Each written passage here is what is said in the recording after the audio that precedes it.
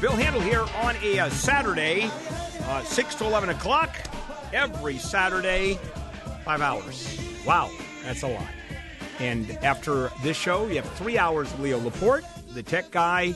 And then after that, starting at 2, it's the Fork Report with Neil Saavedra and then Mo Kelly tonight from 6 to 8 o'clock.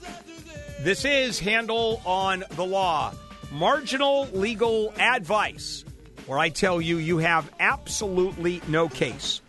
I have told you about how crazy Israel is. Israel's a theocracy. It's a Jewish state. And the official religion is Judaism. Now, that's not to say that other religions aren't allowed. It's a very First Amendment kind of country that obviously all religions are allowed to be practiced freely, unlike other theocracies, as in Arab states, where God help you if you're Jewish or you're Coptic or they just don't, or Catholic. How many Catholic churches do you think are in Saudi Arabia? Not too many. So Israel has its own rules.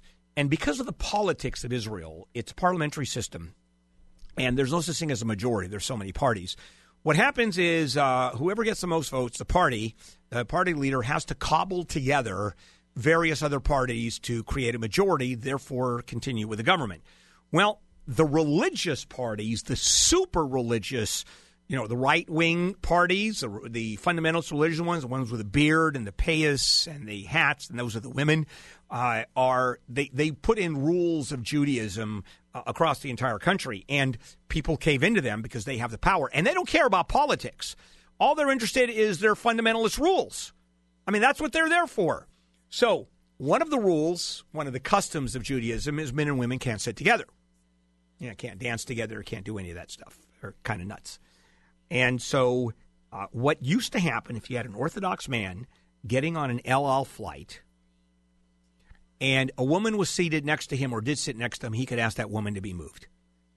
I don't want to sit next to a woman. It's immodest. It's against Jewish law. And they would move the woman. Well, a lawsuit was filed by a Renee Rabinowitz, an 83-year-old Holocaust survivor. This woman was sitting in business class on a flight from the U.S. to Israel when a flight attendant asked her to change because the religious man in the next seat didn't want to sit next to her. And this is a long string of cases, so she sued. And the Supreme Court of Israel sided with her and said the policy of moving female passengers was a direct transgression of the law preventing discrimination because they have anti-discrimination laws. It's a first world country. They're a democracy just like we are, except it's an official religion, much like England. England also has a state religion. We're not allowed to have one. I mean, right in our Constitution, Congress cannot, establish any religion. Well, England, there's an official religion, the Anglican religion, the Church of England, of which the Queen is the defender of the faith. But you can have any religion you want in England. So the Supreme Court of Israel said, you're done. You can't do that. And if you have an Orthodox man who wants not to sit next to a woman, move. Just start moving around. And what if it's business class? Oh, my goodness, and that's the only seat. Too bad. Then get off the airplane. It's not that complicated. Or ask someone else. Now, if a religious man were to ask me to move, I'd tell him to go pound sand. I'd love to see the outcome of that one. I'm not moving. But God will punish you. I hope so. I'm not moving. But it's a sin. Great. Couldn't care less. And so now we're talking about the Supreme Court of Israel. This is not particularly a political organization, and the ultra-Orthodox parties can't argue, well, gee, then we're going to force your government. We're going to pull out of the government and force the government to collapse, and you'll have to find some other party. There's nothing they can do.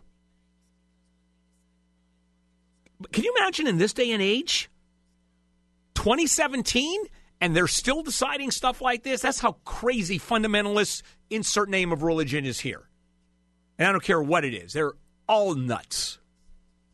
All right, let's take some phone calls. Hello, Mario. Welcome to Handel on the Law. Hi, Bill. Love your show. So my question is, about 4 years ago, a debt collector said that I owed a debt for HSBC, and that it was $2,000. So I went ahead and said, well, I want to fix it, get it on my credit. So I went ahead and paid it off. And 2 years ago later, I got a call from another debt collector saying that I still owed it. And I said, well, no, I paid it off. So I went ahead and called back to the Brockfield Law Group to ask for my receipt that I paid my settlement in full.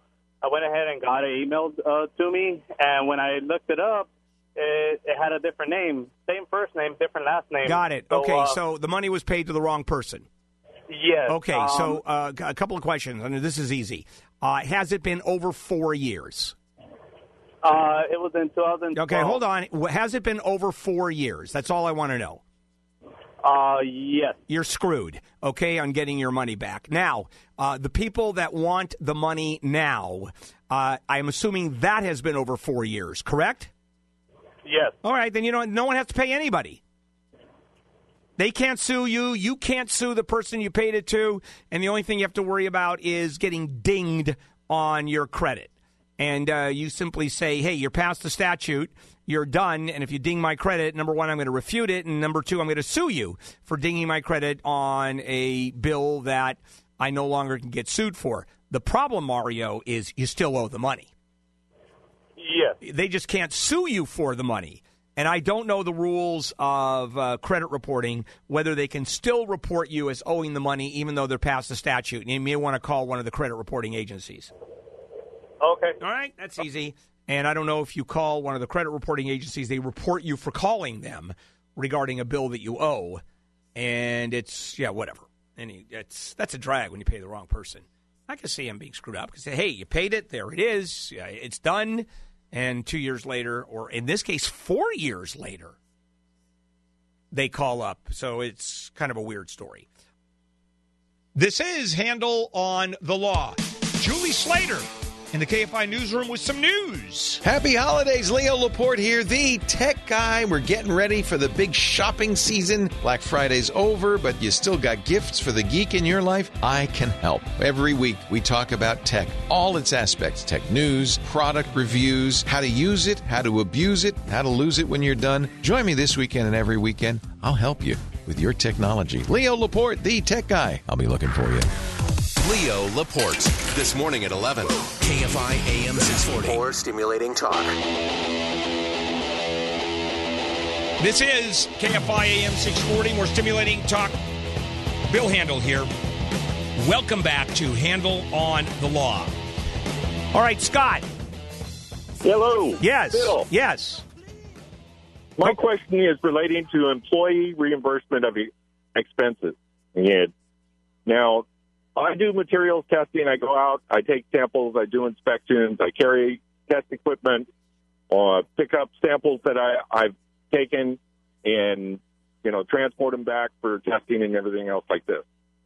And I thought, several of us have thought for a while now that this year, 54 cents a mile is the federal rate, which is what the companies do it. Okay.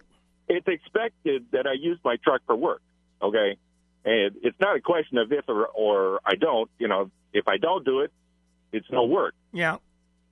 And I'm wondering how I can turn around and, work up a spreadsheet or something else like this to turn around and kind of get an idea of what the actual costs are. It doesn't matter what the actual costs are, Scott. It could cost you $1 a mile, and they're saying we pay 54 cents. That's the IRS. That is what the IRS pays, and that's what we pay. We don't care if it costs you $2 a mile. Here's your choice. You quit, Scott. You work for someone else. Or you buy one of those high mileage little Japanese, although now everybody makes those really small pickup trucks.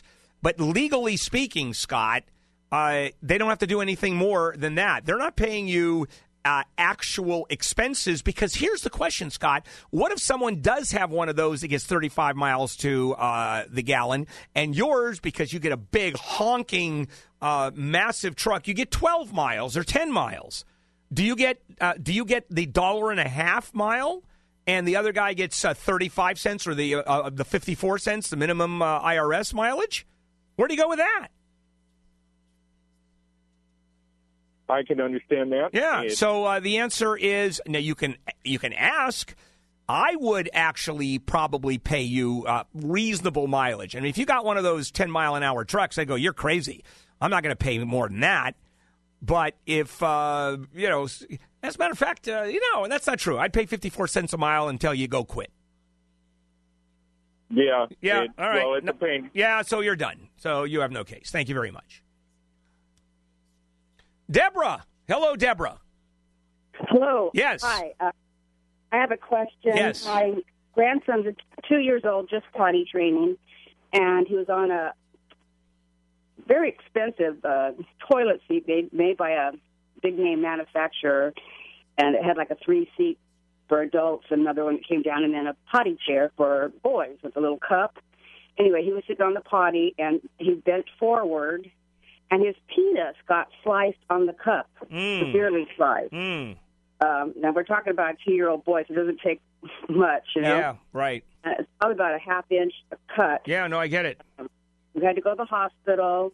Doctor said it could probably take 2 stitches because of the trauma. They glued it.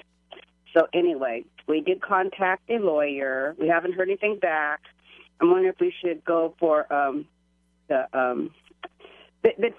we don't know if there's permanent damage. I know. Yeah, but you're not going to know if there's permanent damage. That's for starters. Second of all, Deborah, I think there are all kind of defenses here on behalf of the manufacturing company. First of all, starting with what religion are the parents? By the way, Deborah. Christian. They're Christian.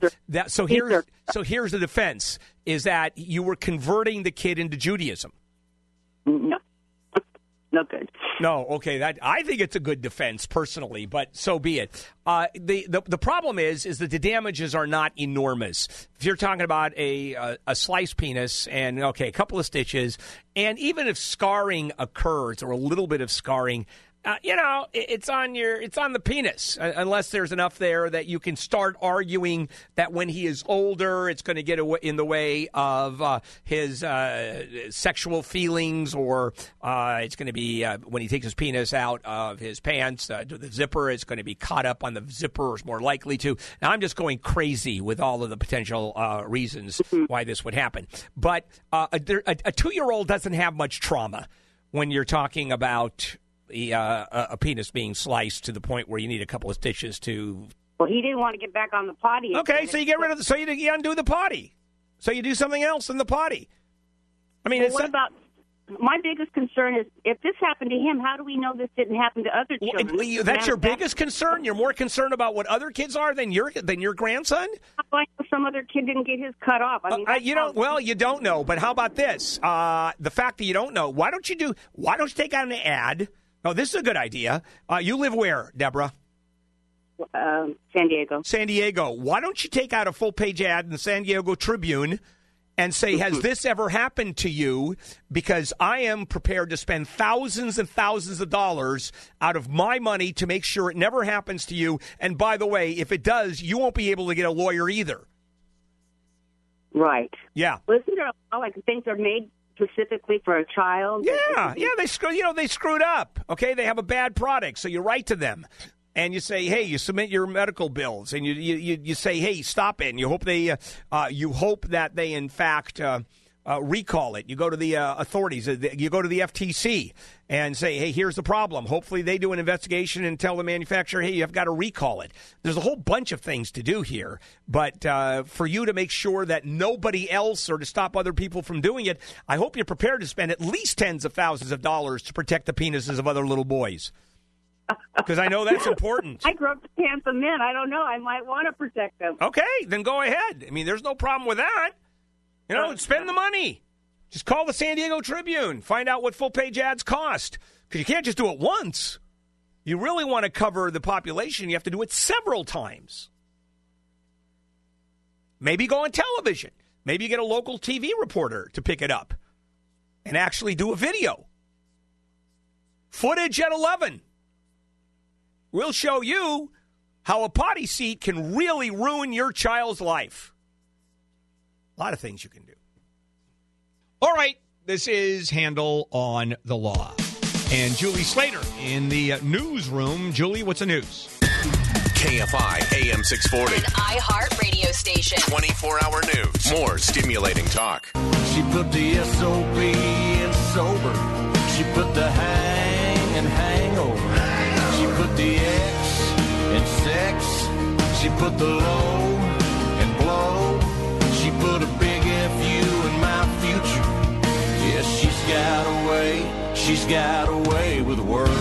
This is KFI AM 640, more stimulating talk. Bill Handel, Saturday morning.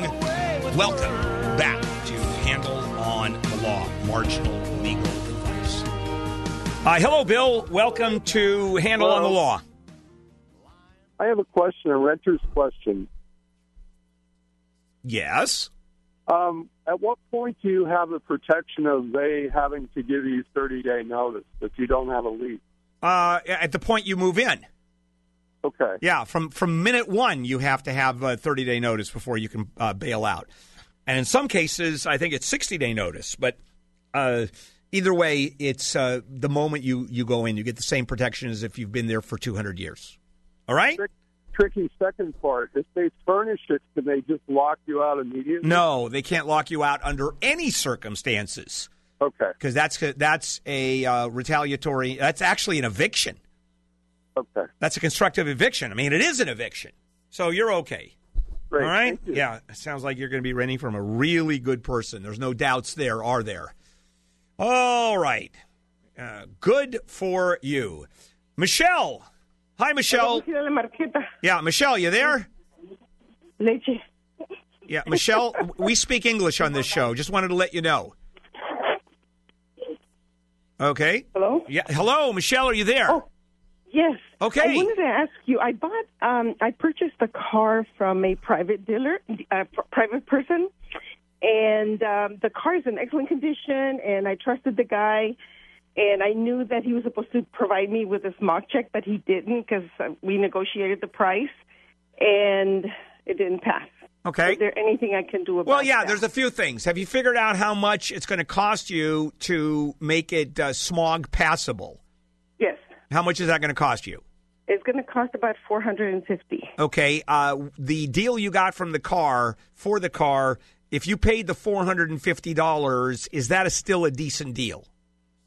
Yeah. All right, then here are your choices. You pay for it and sue him in small claims court, which is probably the best way to go, Okay. and or you sue him for all of your money back and just say he breached the contract, because implied in the contract is a car that will pass the smog test, or just suck it up. Probably the easiest way is to pay for it, which you're going to have to do anyway, unless you want to return the car and get your money back, which I wouldn't do, because if the car is a good car and the worst it costs you is $400, because a private owner getting money back is not an easy thing, even if you get a judgment. So the cleanest way I would do it is pay the $400 and then sue in small claims court for the $400. That's it. Okay, sounds good. All right, yeah, that's what I would do. I think that's the easiest way out, even when you have a bunch of choices. Alexander. Hello, Alexander. Yes. Yes. Go ahead. Hi. Is this Bill? Yes, it is. After I say yes, Alexander, you're supposed to ask me a question. Unless we have a problem with the phone, which we just did. All right. Fair enough. I think it's a cell phone. One of the beauties about cell phones is there's nothing beautiful about cell phones. They drive me completely crazy. Hello, Steve. Yeah, I'm trying to help my daughter finalize her divorce. She started this thing 2 years ago, and she wanted to get the divorce, so she got an attorney. Now the ex-husband wants her to pay for the attorney. Okay. And we don't really want to do it. No kidding. All right. So what's your question? Well, we're not obligated. No, that's correct. You're not obligated unless the court orders her to pay for the attorney. Well, and then he lost his job for 2 years, and she's been giving him child support and alimony over $100,000 in 2 years. So we don't want to pay that extra money. Why are you paying that without a court order anyway? Well, how much money does she make, Steve? She about $150,000-$160,000. Okay. Well, how long were they married? They were married 18 years. Oh, good God! She's making all the money. Well, he lost his job and he was making close to the same. So okay, but he's no longer earning any money. Right. He lost his job, and she's now disabled. So she, and she was so she's making no money. Right. Okay. Well, that's easy. You filed a divorce. Neither one is making money. And all of a sudden, I tell you, as child support to the tune of $50,000 is going to stop instantly, and the court is going to look at who makes what. Child support is going to be paid, but who is it a single child? No, we have 2 children. Okay, so 2 kids are who do they live with? Well, they split. They're split. Then there's probably going to be 50-50. There'll probably be no child support ordered, and there'll probably be no there'll probably be no spousal support ordered pending someone getting a job. But as far as him asking, we want you to pay, you tell him to go pound sand. Tell it to a judge. Yeah, right. And that's the thing. Well, he's trying, and they've been married a long time. Yeah, I mean, there's no question about it. I mean, if she was still working, she'd be paying up the yin yang in spousal support for a while. But she doesn't have it now. Right. So right. Well, it's over. It should be over in a week if we All get right, this yeah. done. Well, it's what do you mean over in a week? Have you got in front of a judge yet? Oh yeah, it's been there for 2 years. And what is the judge? What is the judge ordered? Well, I don't know what did the judge order. Then why are you calling me? Well, I'm sorry. I can't. If I don't know what the judge ordered, why are you calling me? It's all what the judge orders, Steve. All of it. Not she wants to pay, and do we have to pay? It's what the judge ordered. Okay, so can the judge order her to pay the child? Yes, the judge can, but I'm asking what, and you can't tell me. So what a waste of a phone call. That's like literally holding me and saying, "What does the contract say?" Well, I don't have the contract, but you talked about the contract. Well, I don't have it in front of me, so I can't answer your question. And you expect me to answer the question? Yeah, that's going to work in this lifetime. Hello, John. Welcome. Hey, Bill? Yes. Hey, how you doing? Go ahead. Okay, so I've been paying the car for about a year and a half, and I originally got it with a co-signer, and now she's saying she wants the car back. All right, well, whose name is the car in? Well, it's both of our names, but I called an attorney, and they asked me if it says my name and then the letter and or. I mean the word and or. And what is it?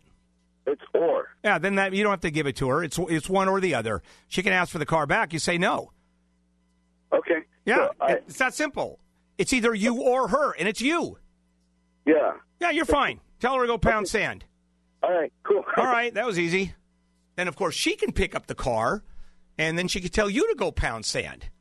And the two of you have a fist fight, which would be terrific. This is Handel on the Law. Julie Slater in the KFI newsroom. So it's December, and the holidays are in front of us. What do they mean, and how do they tie to me? I'll explain on this week's Jesus Christ Show. The Jesus Christ Show. Tomorrow morning at 6 on KFI AM 640. More stimulating talk. This is KFI AM 640, more stimulating talk.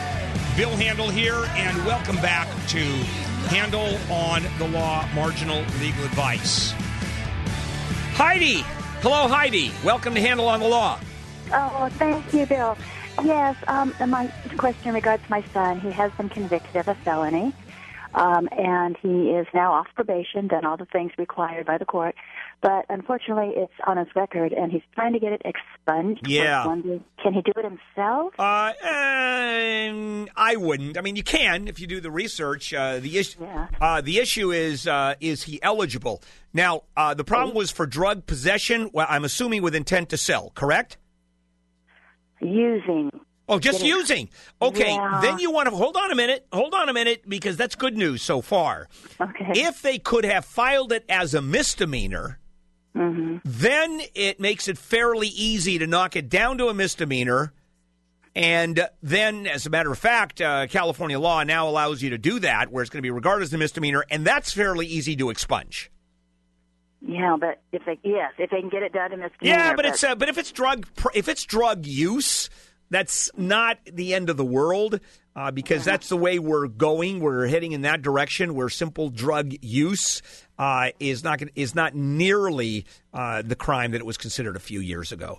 And especially, as I said, if they could have filed either way. Now, it could be that you can't file either way. For example, if there are enough drugs there and he's popped for drug possession for the purpose of distribution, where there's enough there where he's not going to argue 3 kilos of cocaine is personal use. That's kind of difficult to do. But I would at least talk to a criminal attorney, buy an hour, and then you can possibly do it yourself. I mean, it's either yes or no on that, although it can be argued. Here's the problem he's also going to have, is he's just finished with probation now. It's not years later where he can claim, not only am I done with probation, I did everything the court has asked me to do, but this was 5 years ago. And look what my life is now after 5 years or 3 years or 10 years. Right. That's why you want to talk to a criminal attorney who may do just a much better job setting up his circumstances, setting up the way he approaches the bench to make it as positive for your son as possible. It could be, but then that's going to be thousands of dollars. Yeah, that's the point. It's a lot. And if you don't have the money and he doesn't have the money, that becomes a problem. Then you have no choice but to do it yourself. And it's on his record as a felony. I get it, and that's not good. What kind of drugs are we talking about? Oh, I imagine it was a little bit of, what was it this time? It was a little bit of meth. This time? Oh, yeah, he had a problem before. But you're talking about a problem, not being arrested before. Yes, he's been arrested, but years ago. That's not helpful either, except that you can argue the time between the arrests. If you could possibly afford an attorney, I would go for it, Heidi. Yeah. Yeah, I mean, there's no easy way out of that one, for sure. Hello, David. No. Yes. This is John. Yes. Oh, I'm sorry, John. What can I do for you? So there's this girl that co-signed the car for me, and then I've been making the payment. She's never made one payment, and now she's saying she wants me to give her the car back. Easy peasy. Is the car in your name that she simply co-signed it, or is it in her name? Yeah. Well, it's in both of our names. Well, then you can say I'm an owner of the car. I'm not giving it to you, and let her go to court. Yeah, she's saying she's going to call it and report it stolen. Yeah, fine. And you just show the cops that you're an owner. Look at the registration. I own this car. How do you steal your own car? I know. Yeah, don't worry. You're going to be fine. Let her report it stolen all day long and just say, hey, that is, incidentally, a false police report.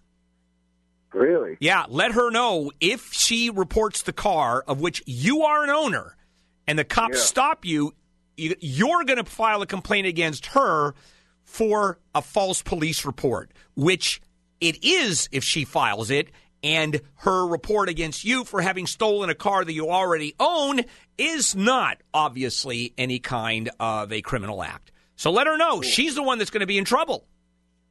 Yeah, and I've been paying the insurance since it doesn't matter. None of that matters. None of that. No one cares. Okay. No one cares. Okay. It's just who owns it and whether it's stolen or not, and you're going to be fine.